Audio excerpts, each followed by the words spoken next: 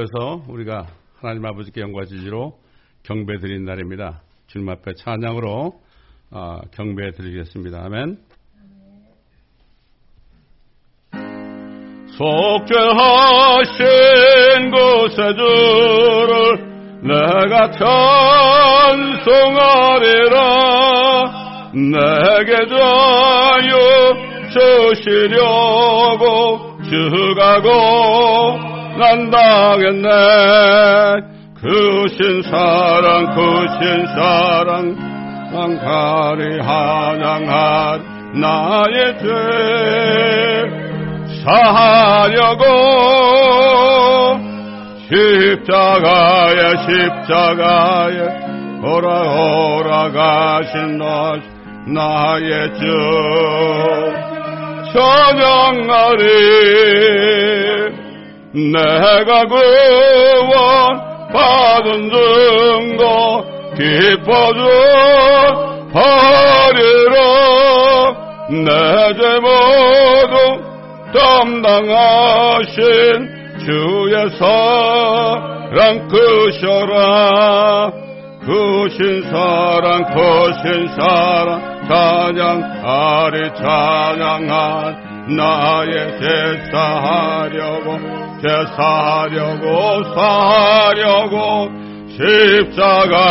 십자가에 돌아가신 나의 주 찬양하리.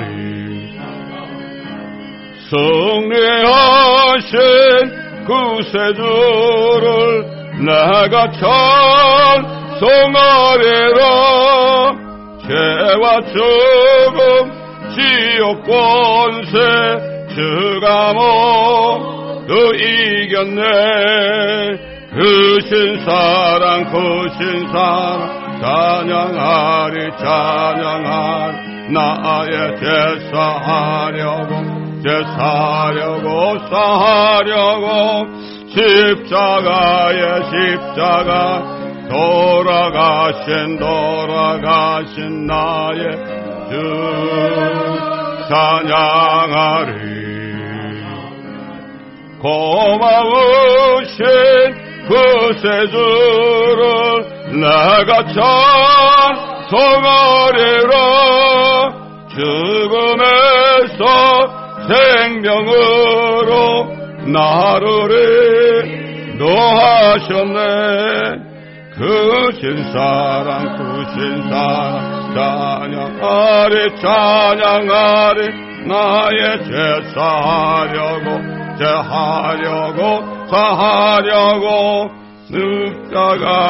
십자가에 돌아가신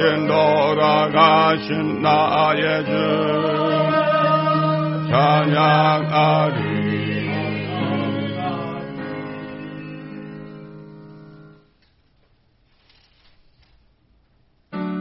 찬송으로 보답할 수 없는 큰 사랑 주님의 영광 할렐루야.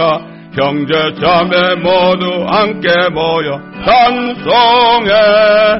주님의 영광 할렐루야. 하나님의 자녀여 크게 찬송 부르며 밝고 거룩한 길로 기쁨으로 나아가 주의 보좌 앞으로 속히 들어가겠네. 주님의 영광 할렐루야. 우리 받은 그 큰 은혜 말할 수 없네. 주님의 영광 할렐루야. 기쁜 찬송 부르면서 천국 가겠네. 주님의 영광 할렐루야. 하나님의 자녀여 크게 찬송 부르며 밝고 거룩한 길로 기쁨으로 나아가 주의 보좌 앞으로 속히 돌아가겠네. 주님의 영광 할렐루야. 잠시 후에 우리 모두 주를 보겠네. 주님의 영광 할렐루야.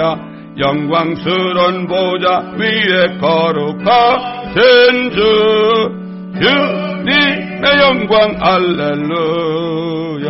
하나님의 자녀여 크게 찬송 부르며 밝고 거룩한 길로 기쁨으로 나아가 주의 보좌 앞으로 속히 들어가겠네. 주님의 영광 할렐루야. 만국 백성 천국에서 소리 높여서 주님의 영광 할렐루야.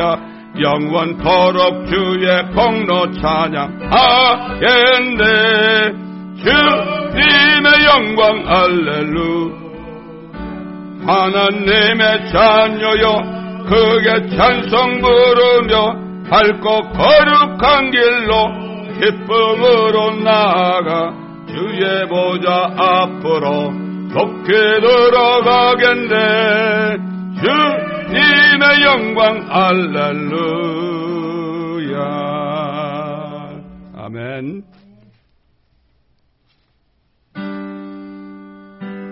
내가 참 의지하는 예수 나의 상처 입은 심령을 불쌍하게 여기서 위로하여 주시니 미쁘신 나의 좋은 친구 내가 의지하는 예수 나의 사모하는 친구 나의 기도 들으사 응답하여 주시니 미쁘신 나의 좋은 친구 주의 손 의지하고 갈 때 나를 해할 자가 없도다. 예수께서 내 맘을 크게 위로하시니 미쁘신 나의 좋은 친구 내가 의지하는 예수 나의 사모하는 친구 나의 기도 들으사 응답하여 주시니 미쁘신 나의 좋은 친구 죽음의 요단강 물결이 나를 위협하며 흘러도 주가 인도하시니 어찌 두려워하랴. 미쁘신 나의 좋은 친구 내가 의지하는 예수 나의 사모하는 친구 나의 기도 들으사 응답하여 주시니 미쁘신 나의 좋은 친구 이후에 천국 올라가서 모든 성도들과 다 함께 우리들을 구하신 주를 찬양하리라. 미쁘신 나의 좋은 친구 내가 의지하는 예수 나의 사모하는 친구 나의 기도 들으사 응답하여 주시니 미쁘신 나의 좋은 친구. 주님께서는 오늘날 바라보시면서 누군지 두세 사람이 내 이름으로 모인 곳에 내가 함께 있겠다고 그랬습니다. 오늘도 우리 함께 하십니다. 주님께서.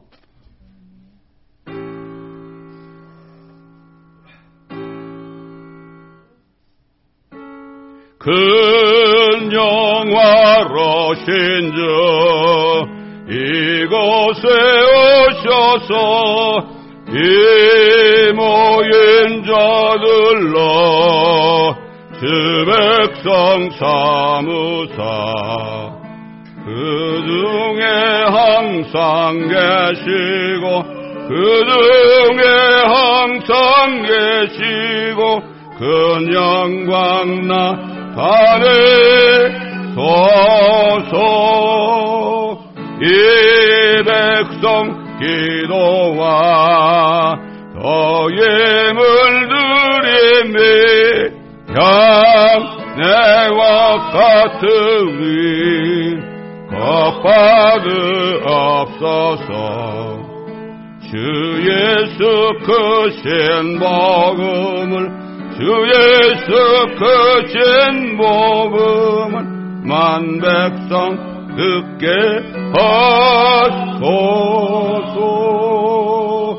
또 우리 자손들 아들을 기리고 저 성전도 같이 주 찬송하소서.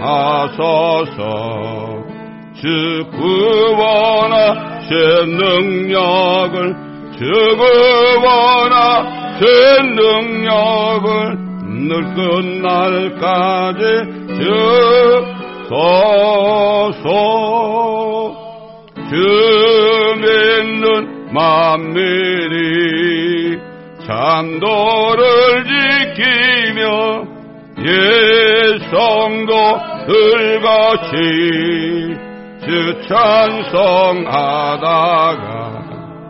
저 천국 보좌 앞에서 저 천국 보좌 앞에서 찬송하게 하소서.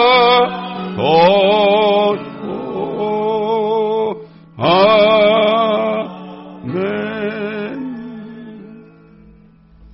다같이 시편 91편을 한 목소리로 읽겠습니다.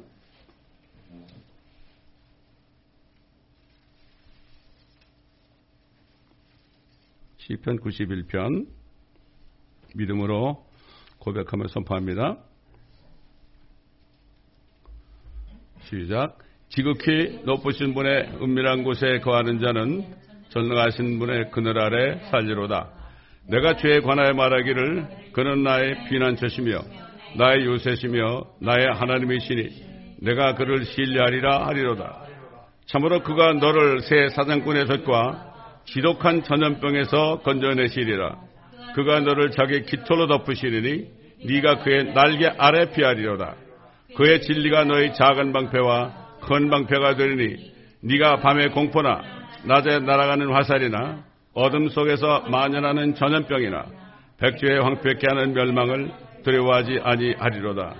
1000명이 네 옆에서 10,000명이 네 오른편에서 쓰러질 것이나 그것이 네게는 가까이 오지 못하리라.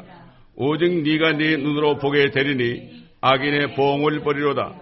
네가 나의 피난처신 주 곧 지극히 높으신 분을 네 처소로 삼았으므로 어떠한 재앙도 내게 닥치지 못하며 어떠한 전염병도 내 장막에 가까이 가지 못하리라. 이는 그가 너를 위하여 자기 천사들에게 명하시어 너의 모든 길에서 너를 지키게 하실 것임이라. 그들이 그들의 손으로 너를 받들어 네 발이 돌에 부딪히지 않게 할 것이요 네가 사자와 독사를 밟으며 젊은 사자와 용도 발로 짓밟으리로다.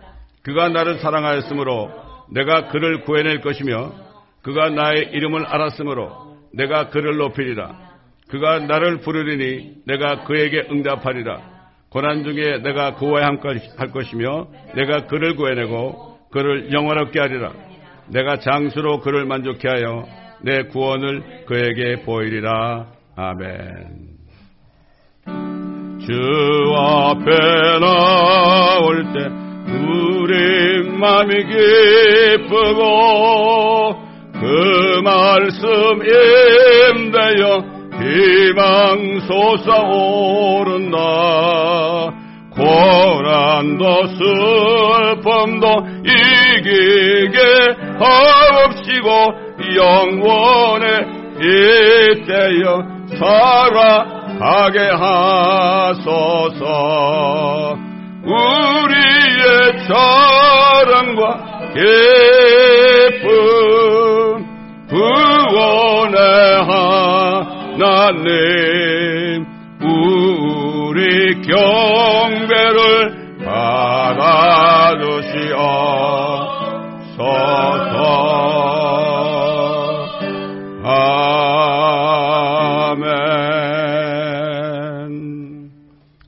같이 이사야서 51장을 다 펴시겠습니다.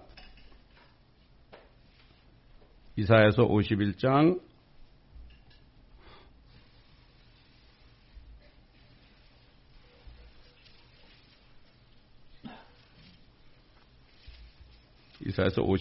1절부터 제가 봉독해 올리겠습니다.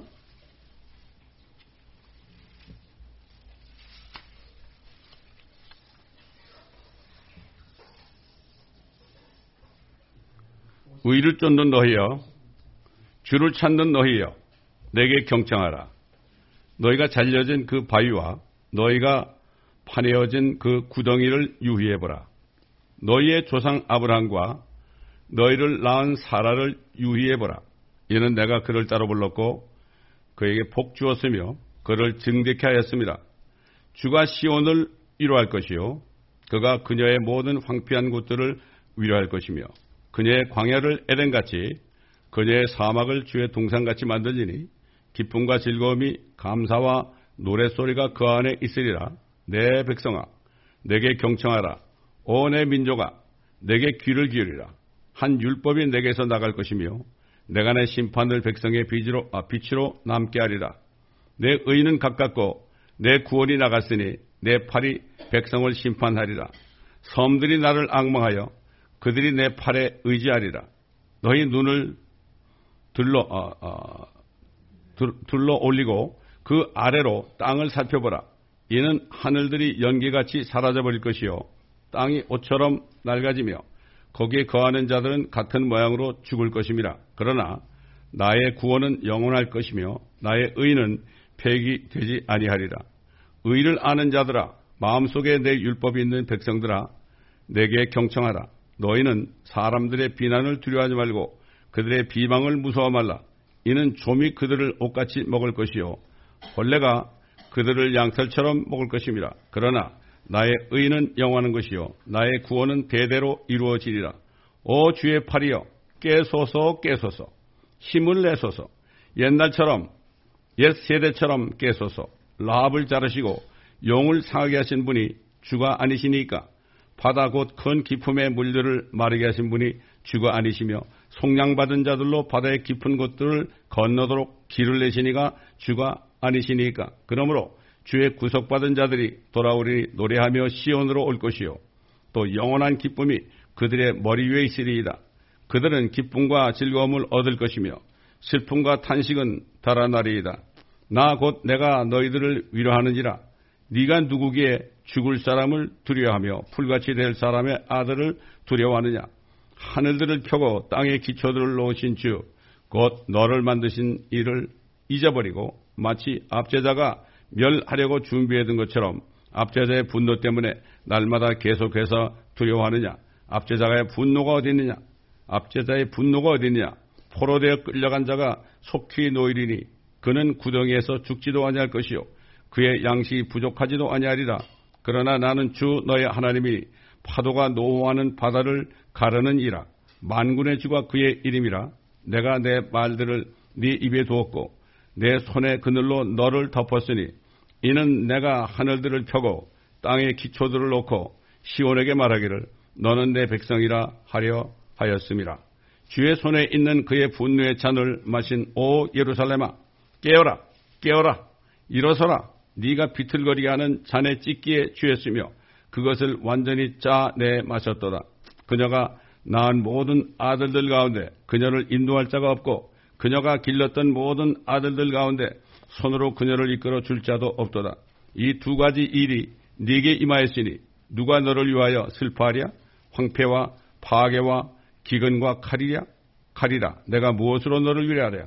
네 아들들이 실신하여 마치 그물에 걸린 들소같이 모든 길머리에 누워있으니 그들에게는 주의 분노와 하나님의 힐책이 가득하도다. 아멘.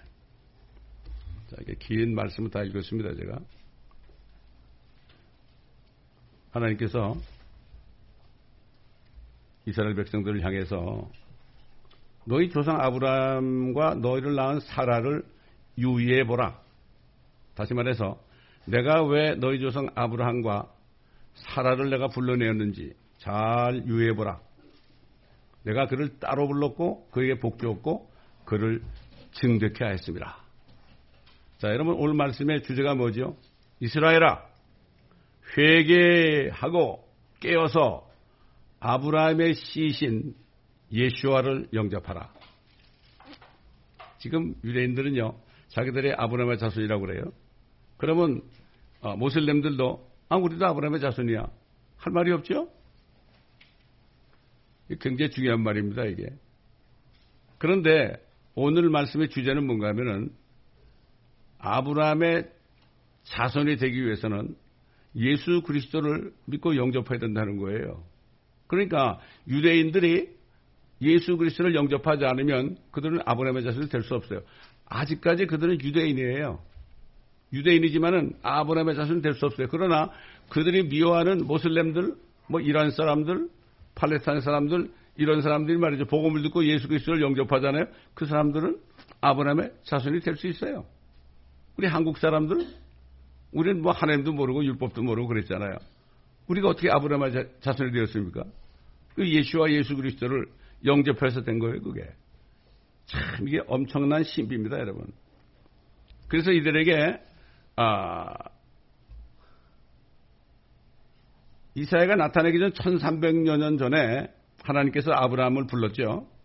여러분 잘 아는 말씀 아닙니까? 너는 네 고향과 내 친족과 네 아비의 집을 떠나 내가 네게 보여줄 땅으로 가라. 내가 너로 큰 민족을 이루게 할 것이며 네게 복을 주고 내 이름을 위대하게 하리니 너는 복이 되리라. 너를 축복하는 자에게 내가 복을 주고 너를 저주하는 자를 저주하리라. 네 안에서 땅의 모든 족속들이 복을 받을 것이라. 네 안에서, 아브라함 안에서 땅의 모든 족속들, 우리 한국 사람까지 포함해서 모든 족속들이 복을 받을 것이라.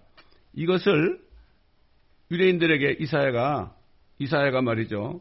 너희들 그거 잘 기억해봐라. 그게 무슨 말인가? 복이 뭔가? 이거를 잘 기억하라 이런 얘기입니다. 근데 그들은 아직도 깨닫지 못하고 있어요. 자기들이 아브라함의 자손인 줄 알아요. 자기들이 아브라함의 자손이라 그러면서 옛날 바벨론, 아시리아, 이집트, 그 다음에 메레 페르시아, 그리스, 로마, 예수님이 오셨을 때도 그들은 그 이방 민족들의 신을 섬기며 그들을 섬기고 있었어요. 아브라함의 자손이라고 그러면서. 얼마나 무지한 백성입니까, 여러분?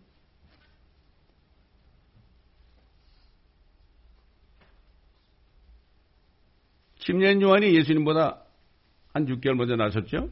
그래서 예수 그리스도를 전파하기 시작했습니다. 회개하라, 천국이 가까웠느니라. 여기 천국이라는 건 킹덤 오브 헤븐이에요.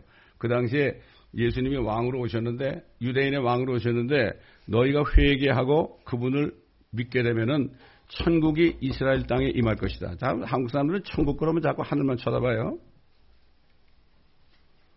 근데 위에 하늘도 있지만은 보니까 브라질 가보니까 브라질 밑에도 하늘이 있더라고. 한국 사람들이 천독의 영향을 받아가지고 하늘, 천국 믿고 예수 믿고 천국 가자 그래요. 하늘만 쳐다봅니다, 여러분. 이런 사고를 우리가 바꿔야 되는 거죠. 자, 그 침례인 요한이 너희 회개할 사람을 나오라. 그 요단강에서 회개 침례를 베풀고 있었잖아요. 그때 누가 나타났어요? 그 유대인 중에서 아주 우두머리 되는 바리새인 사두개인들이 침례 받겠다고, 죄 용서받는 침례를 받겠다고 나왔잖아요. 그때 뭐라 그랬습니까? 요한이 독사의 세대야.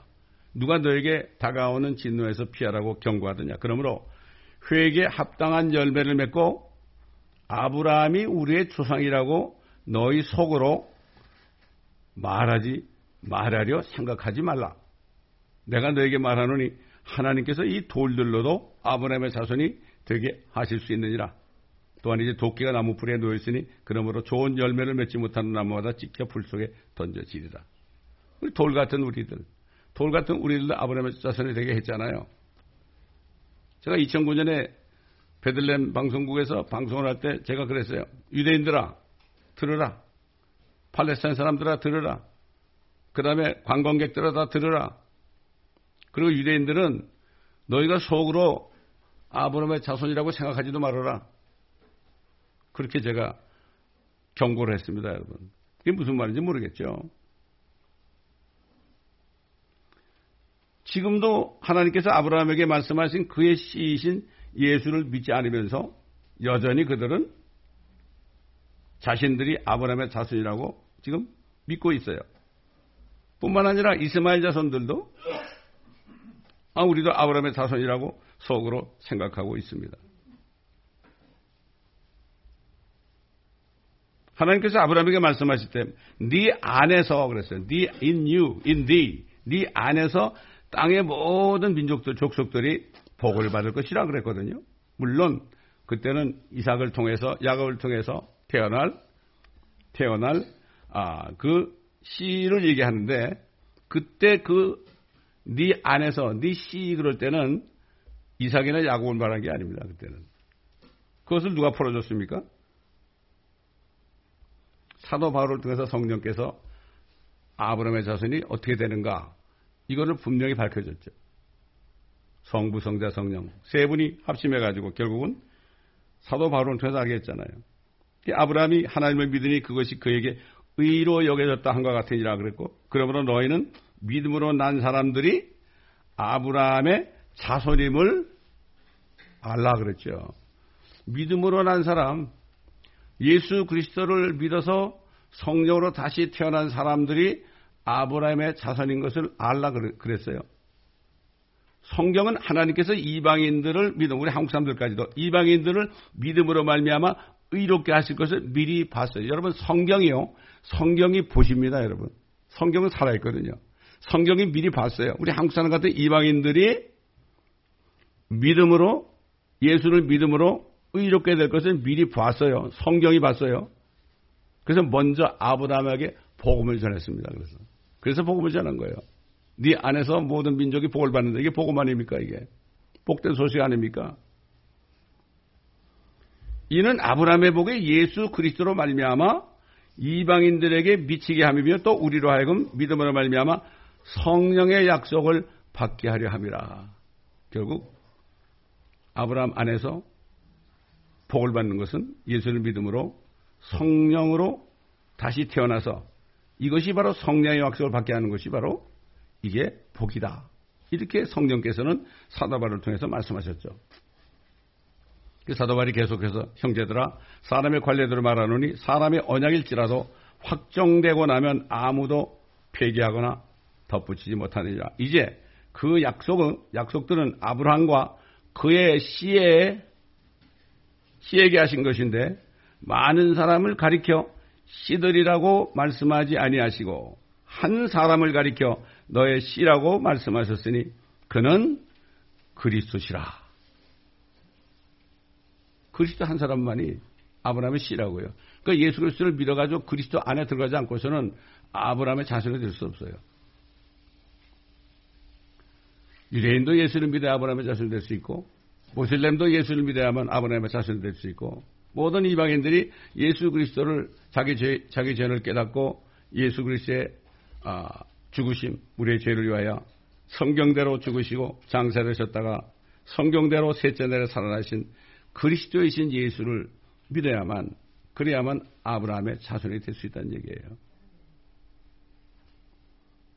다시 말해서 오늘날 성령으로 거듭난 사람이 아브라함의 자손이 될 수 있는 거예요.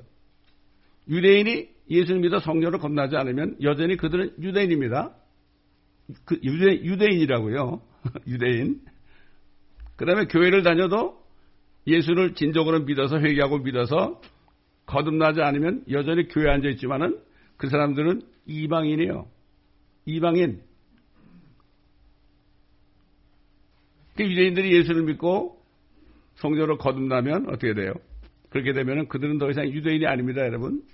유대인이 아니고 결국 하나님의 교회의 지체가 돼가지고 아브라함의 자손이 되는 거예요. 이게 유대인과 아브라함의 자손하고 다른 겁니다. 이걸 바로 알아야 됩니다. 그래서 사도 바울이 뭐라 했습니까? 너희는 유대인에게나 이방인에게나 하나님의 교회에게나 거치는 자가 되지 말라. 하나님은 창세전에 유대인과 이방인과 하나님의 교회, 우리 하나님의 교회 있잖아요. 그리스도의 신부, 하나님의 교회 세 무리로 계획을 해가지고 영원 무궁토록 하늘과 땅과 새 예루살렘을 채우기로 이미 계획하셨거든요. 이 모든 것들을 사도 바울에게만 알려주셨어요. 그러니까 베드로도 몰랐어요. 야고보도 몰랐어요. 사도 바울에게 알려줬단 말이죠. 그 제가 주스프 지저스에 있는 그 스테마의 형제한테 그랬잖아요. 뭐 유대인 아닙니까 그 사람이. 예? 같이 도역을 할 때 그분한테 그러죠. 당신 말이야. 당신 예수 믿었으니까 노모아 유대인. 당신 유대인 아니야. 당신 크리스찬이야. 그러니까 right 그러더라고요. 깨달은 거죠. 그러니까 지금 유대인과 이방인과 하나님의 교회가 뭔지를 모르는 거니까 거치는 거예요. 유대인들을 막 함부로 미워하고 유대인들이 예수 안 믿는다 그래서 미워하면 안 돼요. 예수 안 믿어도 그들은 나중에 대환란 때 회개하고 나면은 그들은 결국 천년왕국에 들어갈 수 있거든요. 근데 하늘에 못 올라가. 이 세 가지를 잘 해야 돼. 그 다음에 지금 교회 다니면서 거듭나지 못한 사람들은요, 영원 봉토록 이방인으로 있어야 되는데 그 이방인도 대환란에 넘어가지고 짐승의 표를 받게 되면 그냥 굶어서 떨어지는 거예요. 천년왕국에 못 들어가는 거야. 그때 회개한 이방인, 지금 거듭나지 못했다가 대환란에 들어갔는데 그때도 구원의 기회가 있죠? 구원의 기회가 있는데 그때 구원의 기회는 거듭나는 게 아닙니다. 아브라함의 자손이 더 이상 될 수 없어요. 그때는 결국 예수를 믿게 되면 짐승의 표를 받지 않으면 어떻게 됩니까? 주님 오실 때 천년왕국에 들어가게 되는 거죠. 이사야를 공부해 보면요, 이방인들이 천년왕국 때 유대인들의 종이 됩니다, 여러분. 그렇기 때문에 유대인들을 그렇게 미워하는 거야. 야, 너희가 우리의 주인이 되느냐? 우리가 네 종이냐? 성경에 분명히 나와요. 어제도 제가 이사야에서 21번째 한 거를 다 보내드렸는데 거기 보면 그런 얘기가 나와요. 종이 돼, 종이 돼. 옛날에 그 이집트에서 나와가지고 광야를 통과할 때 이방인들이 따라왔잖아요. 아, 우리도 가나안 땅 가고 싶은데 우리가 못 들어가니까 그저 당신 뒤에 따라가면서 우리는 당신들을 위해서 물도 길어주고 장작도 펴주고 이런 일을 해줄 테니까 우리를 붙여달라고 그랬잖아요. 꽁분에 졸졸졸 따라갔어요. 그게 마찬가지예요. 대환란 때 그때 가까스로 구원받은 이방인들이 유대인들이 대환란에서 그들이 끝까지 견뎌가지고 구원받을 때 천년왕국 들어갈 때 이 이방인들은 유대인들을 돕는 종으로 들어갑니다. 그나마 그것도 괜찮아요. 그러니까 시오니즘을 싫어하는 거예요, 세상 사람들이. 지난주에 왜 세상은 이스라엘을 미워하고 성경들을 믿는 그리스도인들을 미워하느냐 그런 말씀을 전해드렸잖아요, 지난주에. 그때 우리가 성경을 자세하게 알아야 됩니다. 근데 이스라엘 사람들은 이 사실에 대해서 전혀 무지해가지고요, 조상 아브라함의 유일한 씨이신 예수 그리스도를 영접하지 않고 그분들 무참히 십자가에 못 박아 처형했잖아요. 무지한 겁니다. 그래서 그들은 그리스도의 빚값을 자신들과 후손들에게 전가해달라고 그렇게 하다 결국 서기 70년에 로마의 디도장군 티투스 장군이 와가지고 완전히 이스라엘 예루살렘에 초토화시켰잖아요. 돌 위에 돌 하나 남지 않고 다 성전이 무너졌지 않습니까? 그 죄 때문에 그랬죠. 결국 마찬가지로 아직까지도 유대인들 이스라엘 사람들이 예수를 믿지 않기 때문에 그들은 그리스도의 신부가 될 수 없고, 예수를 믿지 않았기 때문에 지금 예수 믿지 않고 교회 다니는 사람들, 그 사람들과 함께 대환란에 넘어갈 수밖에 없어요. 그 사람들은 환란 중 휴거냐, 환란 끝 휴거냐, 그래. 휴거는 성전을 거듭난 그리스도인들이 환란 전에 주님이 데려가는 게 휴거입니다. 근데 무슨 하나님의 교회가 환란에 들어갔다가 거기서 중간에 휴거, 그런 얘기는 없는 거예요. 그래서 이 대환란이라는 거는 이스라엘 야곱의 자손, 이스라엘 백성들이 예수를 안 믿기 때문에 그들을 계속해서 용광로 속에 집어넣어서 적그리스도 치화해서 히틀러보다 더한 그 사람 밑에 들어가게 해서 거기서 결국은 그들이 회개하고 예수님이 오실 때 우리가 찔렀던 저분이 바로 하나님이구나, 이걸 깨닫고 통곡하고 그렇게 할 때에 예루살렘에 그들의 불교를 씻는 샘이 열려가지고 사도 바울이 얘기한 것처럼 이스라엘 민족들이 그때 다 구원을 받는다, 이렇게 증거한 거죠. 그게 사도 바울은 너무나 이스라엘 사람들이 예수를 안 믿어서 너무나 마음이 아팠던 거예요. 그러나 구원자가 시온에 오게 될 때 그들은 그때 구원받는다. 그러나 그 구원은 우리가 지금 받는 은혜 복음으로 구원받는 그 구원과는 다른 거죠. 그 대환란 때 전해지는 복음이 뭐죠? 14만 4천이 전하는 복음은요. 그게 개혁에는 뭐란가 하면은 천국 복음 그렇게 되어 있지만 그게 Gospel of Kingdom이에요. 왕국 복음이에요. 이제 환란 끝에 왕이 오신다. 그분을 믿어라. 그래서 14만 4천이 그 왕국 복음, 천국 복음을 전하는 겁니다. 그건 지금 은혜의 복음과 달라요. 또 천사들은 영원한 복음을 전해 날아다니면서 하나님을 두려워하라 그러면서 아이고 얼마나 무섭겠습니까? 휴거되지 않으면 정말 난리 나는 거죠. 그러나 하나님께서는 자신이 택하신 이스라엘 민족은 버리지 않습니다. 근데 요즘에 대체신앙에 나와가지고 이스라엘 민족은 버림받았대. 버림받아가지고 이스라엘 아브라함에게 한 약속이 우리 교회에게 왔다. 이게 대체신앙을 가르치고 있어요. 대부분 다 신학교들이. 얼마나 무지한지 몰라요. 안타깝습니다. 왜 그럴까요? 신학교 교수들이 거듭나지 못했으니까 하나의 말씀을 올바로 나누어 디모데후서 2장 15절에 진리의 말씀을 올바로 나누어 부끄럽지 않은 일꾼이 되기 위해서 공부하라 그랬잖아요. 거듭나지 않았으니까 무슨 말인지 모르는 거예요. 신학자들이. 기가 막힙니다. 무슨 하나님을 연구해서 그들이 하나님을 만납니까? 그렇지 않잖아요. 너무나 안타까운 겁니다. 제가 부름받아가지고 그래도 풀로 정도 나와야지 그래도 그 명함을 새겨가지고 난 풀로 나온 박사다 그래야만 사람들이 모인다고 그래. 그래서 난 또 몰라가지고 바보처럼 몰라가지고 풀로를 다녔잖아요. 6개월 다녔는데 성령께서 너 여기 왜 있느냐 그러더라고. 가보니까 완전 교수들이 엉터리들이야 다. 이만큼 원서들 다음 주까지 다 읽어 그래. 성경 읽을 시간이 어디 있어요? 알고 보니까 아니더라 이거죠. 풀로라는 사람은 그 사람은 괜찮은 진짜 그리스도인이었어요. 그런데 변질돼가지고 그렇게 된 거예요. 지금 신학교들이다. 풀로 신학교는 한국 목사들 아니면 운영이 안 됩니다. 거기서 목회학 박사 정도 받아야만 한국과도 간판 붙이고 우리 목사님은 풀로의 박사라 이렇게 해가지고 다 대우받는 겁니다. 넓은 길로 가는 거죠. 제가 코비나 있을 때 옛날에 얘기했지만은 저 한라산 기도원 원장 아주 유명한 사람이요. 그 사람이 어떻게 우리 교회까지 와가지고 나한테 그래. 목사님은 풀로에서 박사학위 받으면 참 위대한 부흥사가 될 겁니다. 그래서 이거 헛소리 마시오. 그런데 쫓아보냈습니다. 제가. 그러니까 사탄은 좁은 길로 못 가게 하려고 넓은 길로 인도해가지고 멸망길로 인도하려고 그러는 거예요. 안타깝습니다, 여러분. 그래서 지금 아까 읽은 말씀 가운데 3절에 뭐라 했어요? 주가 시온을 위로할 것이요. 그가 그녀의 모든 황폐한 곳들을 위로할 것이며 그녀의 광야를 에덴같이 그녀의 사막을 주의 동산같이 만들리니 기쁨과 즐거움이 감사의 노랫소리가 그 안에 있으리라.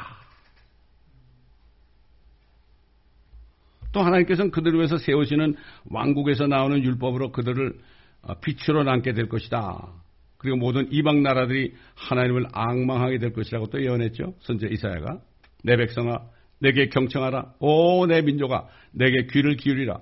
한 율법이 내게서 나갈 것이요 내가 내 심판을 백성의 빛으로 남게 하리라. 내 의는 가깝고 내 구원이 나갔으니 내 팔이 백성을 심판하리라. 섬들이 나를 앙망하여 그들이 내 팔에 의지하리라. 우리도 주님을 앙망해가지고 구원받은 거 아닙니까? 얼마나 감사한지 모릅니다. 이거. 성경을 자세히 읽어보면 이스라엘 버렸다는 얘기 한 군데도 안 나와. 그들을 징계한다는 얘기 나와도요. 그들을 버렸다는 얘기는 없어. 근데 성경 전체를 안 보니까 그러니까 이스라엘 하는 꼴 보면 이거 아니거든. 그러니까 좀 버림받았다 그러는 거예요. 교회가 다 차지했다 그래. 그런 말이 어디 있어요? 예? 지금 신학교들이 거의 100% 99.9%가 다 이 대체 신학 이스라엘의 약속을 어떻게 교회에 대한 약속으로 대체되었다.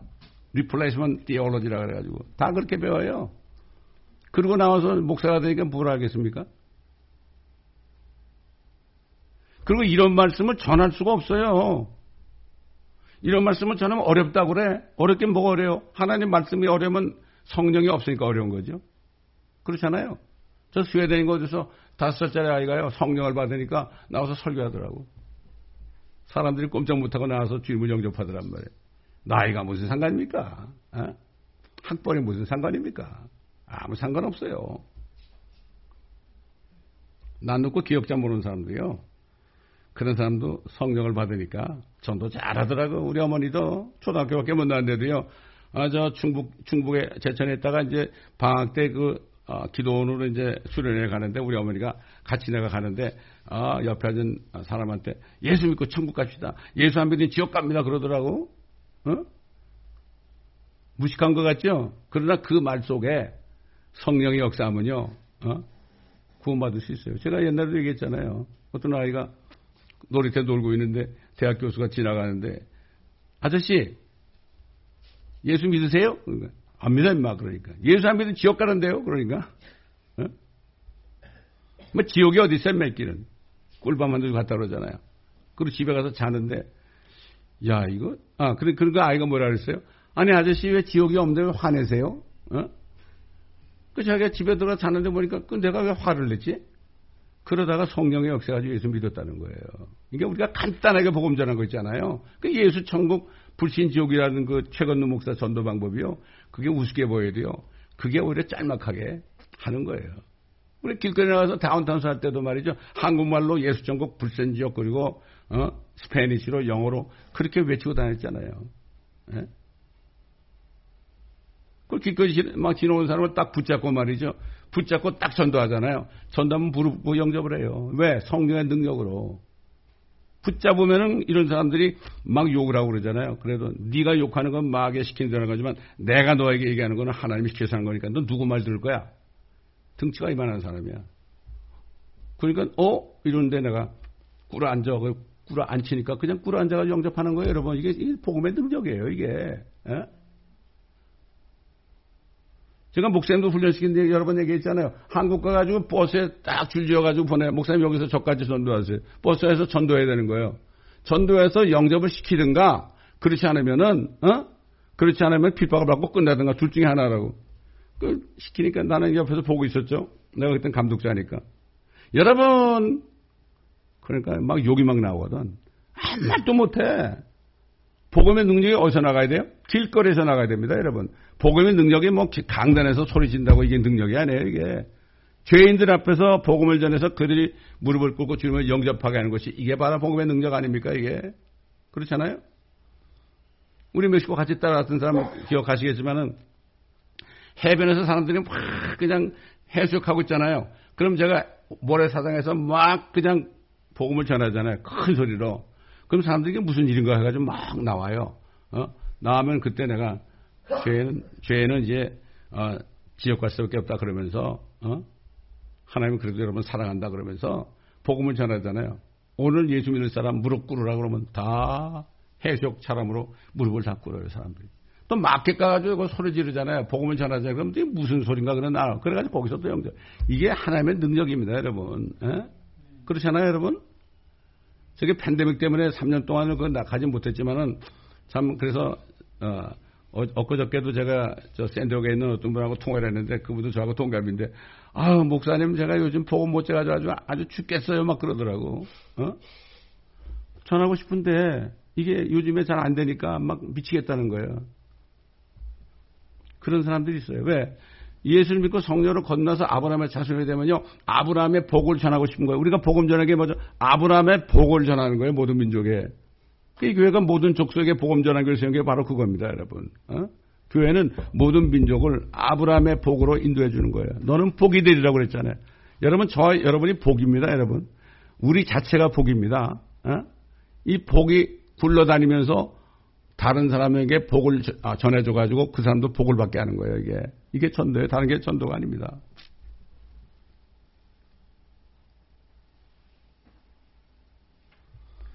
하나님께서는 자신 믿지 않는 세상을 계속 심판하시겠죠.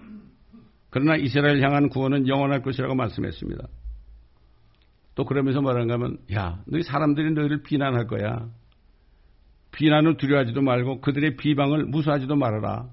이렇게 얘기하시는 거예요. 왜? 여전히 그들이 예수를 안 믿어도 그들은 새 땅에 들어갈 수 있어요. 나중에 대환란 때 예수님을 영접하면 된단 말이죠. 그때라도 영접해야 되는 거예요. 너희 눈을 하늘로 들어올리고 그 아래로 땅을 살펴보라. 이는 하늘들이 연기같이 사라져버릴 것이요 땅이 옷처럼 낡아지며 거기에 거하는 자들은 같은 모양으로 죽을 것이며 그러나 나의 구원은 영원할 것이며 나의 의는 폐기되지 아니하리라. 여러분 에스겔서 보면은 천년왕국 때면은 말이죠. 예수 그리스도의 제자들은 12지파를 다스린다 그랬죠. 예수님이. 제자들이 그랬죠. 그 다음에 다윗은 그때 또 왕이 돼요. 나는 옛날에 그 모를 때 다윗이 죽었는데 어떻게 또 왕이 되냐 그러는데 부활하죠. 이미 다윗은 부활했죠. 주님이 부활할 때 같이 부활했어요. 그게 첫 번째 부활이에요. 그게. 하늘에 가 있죠. 참, 얼마나 감사합니까? 그러면서 이사야는 마침내 그들이 용서받아가지고 구속받은 자들이 시온으로 예루살렘으로 돌아올 것을 또 예언했습니다. 그러므로 주의 구속받은 자들이 돌아오리니 노래하며 시온으로 올 것이요 또 영원한 기쁨이 그들의 머리 위에 있으리이다. 그들은 기쁨과 즐거움을 얻을 것이며 슬픔과 탄식은 달아나리라. 그래서 우리가 예루살렘의 화평을 위해서 기도해야 되는 겁니다. 저는 그 예루살렘에 갔을 때 그랬어요. 사람들 만나서 전도할 때 그랬어요. 그들은 당장 복음을 잘 모르니까 참 당신들은 행복한 민족이라고. 어떻게 행복하냐? 자기들 생각에도 행복하지 않거든. 그렇게 죽임당하고 말이죠. 지금도 미움받고 있는데. 너희처럼 이스라엘이라는 그 나라 이름이 수천 년 전부터 지금까지 변하지 않았다. 한국말에도 뭐 제1공화국, 제2공화국, 뭐 6공화국까지 있는데 너희들은 이스라엘이라는 이름은 변한 적이 없다. 얼마나 행복한 민족이냐. 두 번째로 뭐라 했습니까? 제가. 너희가 쓰는 돈 있잖아. 셰켈이죠. 셰켈. 이거 옛날도 셰켈이야. 성전세 완 셰켈이었다. 이 셰켈은 변하지 않는다. 얼마나 많은 나라 한국 돈도 그렇고 변하느냐. 이게 하나님께서 당신들을 택하신 증거다. 증거다. 복음을 전하면요. 이 사람들이 굉장히 기분 나빠해요. 사도 바울이 그랬잖아요. 질투나게 한다고 그랬잖아요. 이방인들이 와가지고 말이야 자기들한테 막 토라 얘기라고 그러니까 이게 기가 막히지 않습니까, 여러분? 시기 나게 해야 되는 거예요. 질투나게 해야 되는 거예요. 그래서 복음 전해야 되는 겁니다. 예?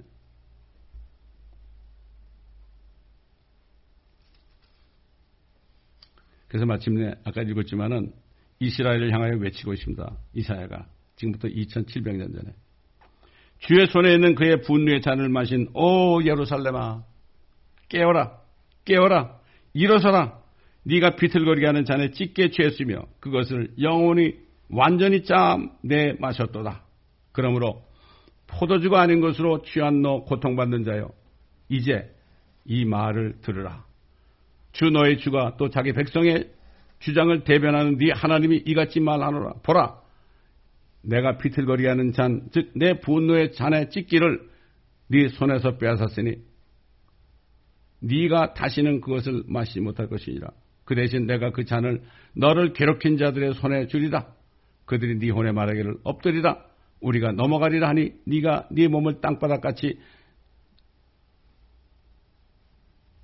거리같이 눕혀 그들로 넘어가게 하였느니라. 이스라엘 백성은 집 밖으로 넘어갔잖아요. 막 옛날 세계대전 때도. 근데 이제 그들이 너희가 마시는 찢게 잔을 마시고 그들이 그렇게 될 것이다. 그 보면 뭐 이사야서도 그렇고 하나님께서 복수하러 오신다는 말씀이 많이 있죠. 예? 이스라엘을 핍박한 이방인들 또 교회를 핍박한 이방인들 복수하러 온다. 특별히 그 계시록 19장 보게 되면 주님이 하늘을 열고 내려오실 때 막 포도주를 밟잖아요. 그럼 막 피가 튀어가지고 모든 민족들이 심판을 받고 그 민족들이 전부 그때 새 밥이 된다고 그랬잖아요. 이게 얼마 안 남았습니다. 휴거되고 나서 한 7년 정도 후면 되는 거예요. 이게. 그 휴거가 언제 되겠느냐. 거의 다 왔습니다. 그건 지금 다 설명할 수 없고 성경을 전체를 다 공부해 보니까 그렇더라고. 왜? 성경 전체는 창세기부터 요한계시록까지 하나의 퍼즐이에요. 퍼즐. 그 퍼즐을 다 맞춰봐야 돼요. 목회자들은요. 그 퍼즐을 다 맞춰가지고 딱 맞춰보니까 제가 맞춰보니까요. 거의 대부분 맞춰보니까 딱 그림이 나타나는데 킹덤이 나타나더라고. 킹덤. 하나님의 왕국이 세상 왕국을 다 멸하고 하늘과 땅에 쓰는 그게 나타나더라고요. 그래서 내가 너무 기뻐가지고요. 어느 외국 사람이 쓴 책을 한번 우연히 읽게 됐는데 그것도 우연히 내 손에 들어왔어요. 그래서 보니까 그 목사님이 그래요. 하나님의 뜻은 왕국이다. 근데 왕국 그러면 목사님들이 아주 기절을 해. 왕국, 당신 여호와의 증인이야 그래. 여호와 증인보다도 못해. 어떻게 보면 말이죠. 그들이 얘기하는 왕국은 우리가 하는 왕국과 다른데 그들은 왕국 정도는 알아. 그래도 킹덤은 알아. 참 그러니까 지금 때가 이렇게 됐습니다. 응? 그렇습니다. 결론적으로요. 하나님께서 아브라함과 이삭과 야곱과 맺은 언약은 하나님 자신의 생명을 볼모로 해가지고요. 하나님의 생명을 내놓고 아브라함과 언약했잖아요. 창세기 15장에 나오잖아요. 짐승을 쪼개놓고 아브라함과 하나님 횃불처럼 나타나가지고 쫙 거기 통과했잖아요. 그게 뭐죠? 그때 약속하신 거. 이집트 강으로부터 큰 강 유프라테스 강까지 내가 너와 너의 씨에게 줄 것이다. 씨가 뭐예요? 씨가 예수 그리스도에게 준다는 얘기예요. 왜? 그걸 안 지키면 하나님이 나도 죽을 것이다 이런 얘기예요. 하나님 죽을 수 없지만 그렇게 해가지고 지금 이스라엘 백성들이 하나님의 뜻대로 팔레스타인 땅으로 돌아왔잖아요. 말이 안 되죠. 2000년 전에 수천 년 전에 있었던 그들의 땅인데 말이죠. 다시 돌아간 내 거라고 그러니까 얼마나 기가 막혀요 지금. 그래서 지금 싸움이 일어난 거 아닙니까? 그들은 이해를 못해요. 종교인들은 이해를 못해. 하나님을 믿는 사람들은 이해를 하죠. 하나님의 뜻을 아는 사람들은 당연히 이스라엘 사람들이 그것을 우리 땅이라고 얘기할 수 있다. 그런데 종교인들은 이해를 못해요. 알 수가 없습니다. 하나님께서는 그들을 거룩한 민족으로 만드시기 위해서 그들에게만 율법을 주셨습니다. 왜 그들에게만 율법을 줬을까요? 율법을 보면서 자기들이 죄인임을 깨닫게 하는 거 아닙니까? 그렇죠? 율법을 혼을 회심시킨다 그랬죠? 율법을. 그래서 이스라엘 민족에 율법을 준 거예요. 만약에 한국 사람에게 율법을 줬다면요. 아이고 한국은 망해도 벌써 망했을 거야 아마. 율법이 없어도 그렇게 하는데.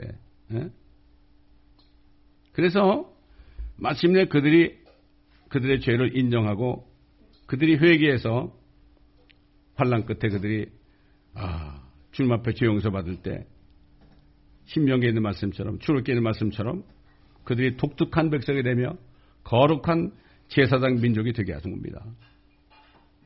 마침내 그들은 주 예수 그리스도께서 환난 끝에 나타나실 때 민족적인 철저한 회개, 스가랴서 12장에 있는 것처럼 회개를 통해서 그리스도의 천년왕국에 들어가서 모든 이방 민족들을 위한 거룩한 제사장 민족이 되는 겁니다.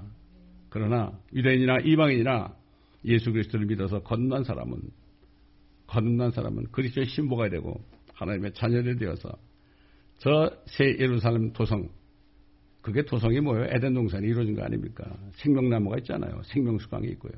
거기 들어가서 영원토록 남편이신 우리 주님과 영원토록 사는 거예요. 이게 엄청난 축복입니다. 이게 엄청난 축복이에요. 근데 이거를 그냥 알아서는 안 돼. 이걸 그냥 들어서 그냥 지식으로 가졌으면 아무 소용이 없어. 이것을 깨닫잖아요. 깨달으면은 생명을 내놓는 거예요. 그래서 깨닫게 하기 위해서 understanding, 명철. 예수님께서 제자들을 3년만 동안 그렇게 말씀을 가르쳤잖아요. 제자들은 하나도 몰랐어. 주님이 부활하셔가지고 제자들 만나가지고 모세율법과 선지서들과 시편에 나에 관하여 기록된 모든 말씀이 이루어져야 한다는 그 말씀들이다. 그때 주님께서 그들의 지각, 명철, understanding을 여니까 그들이 성경을 깨닫는 거예요. 이 깨닫는 게 그렇게 중요한 겁니다. 그래서 저희 멘토 목사님은 지금 돌아가셨지만 그분은 큰 미국 사람인데도 성경을 읽을 때마다 꿇어 앉아가지고 성령님, 저는 아무것도 모르니까 또 가르쳐 주옵소서. 저는 참 감사한 게 30년 목회를 하면서요. 계속해서 같은 말씀인데 깨달음이 또 달라요. 그래서 이걸 신학자들은 점증계시라고 그러죠. 아주 유식한 말로.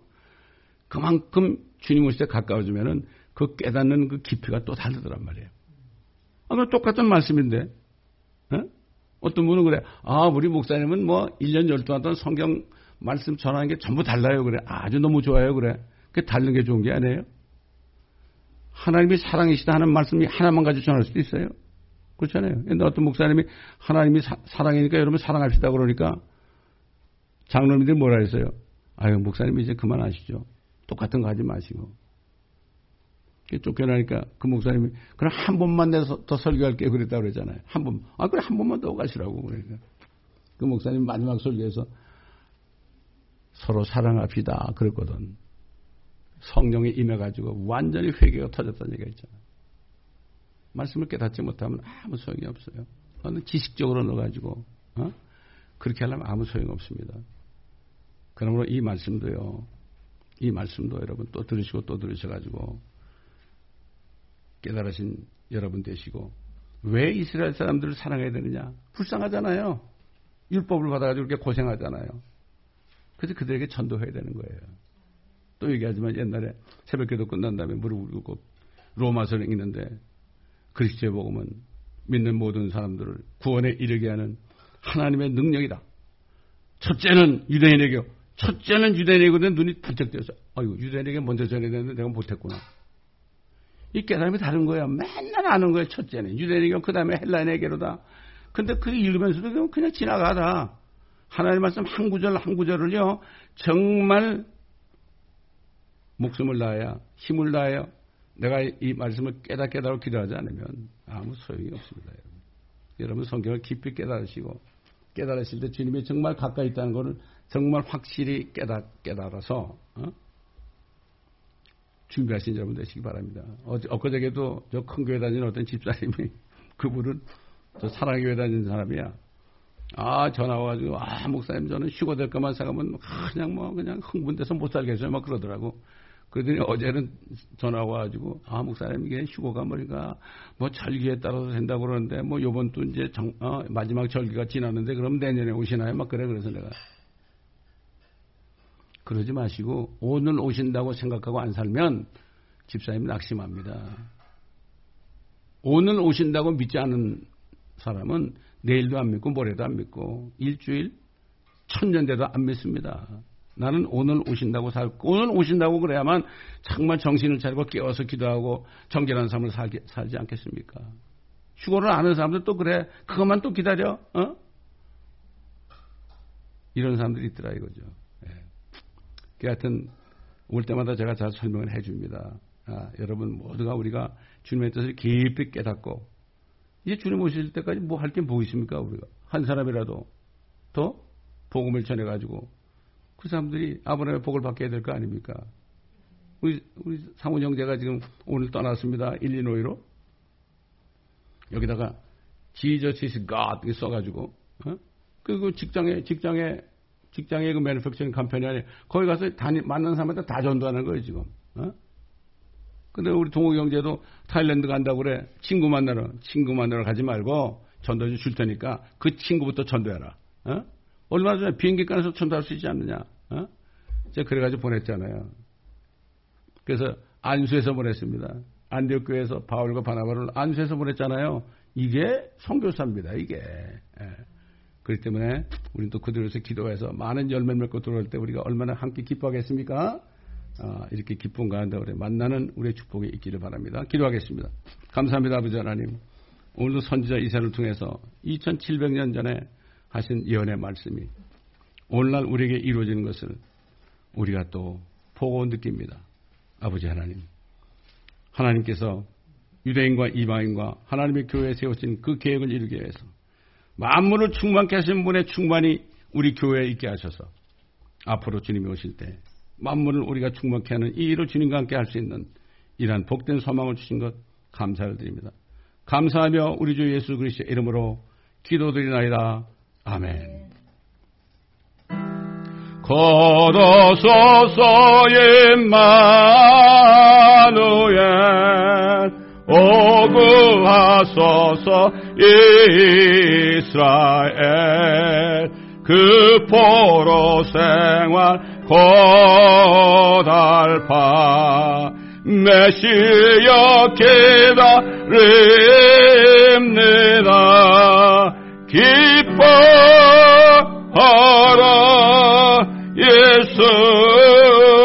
이스라엘 곧 오시리라 임마누엘 걷어서서 지혜의 주 온 만물 질서 주시고 참 진리의 길 보이사 갈 길을 하소서. 기뻐하라 이스라엘 곧 오시리라 임마누엘. 곧 오소서 소망의 주 만 백성 한맘 이루어 시기와 분쟁 없애고 참 평화 채워 주소서. 기뻐하라 이스라엘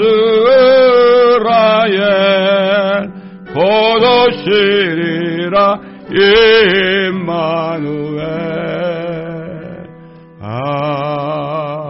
아멘.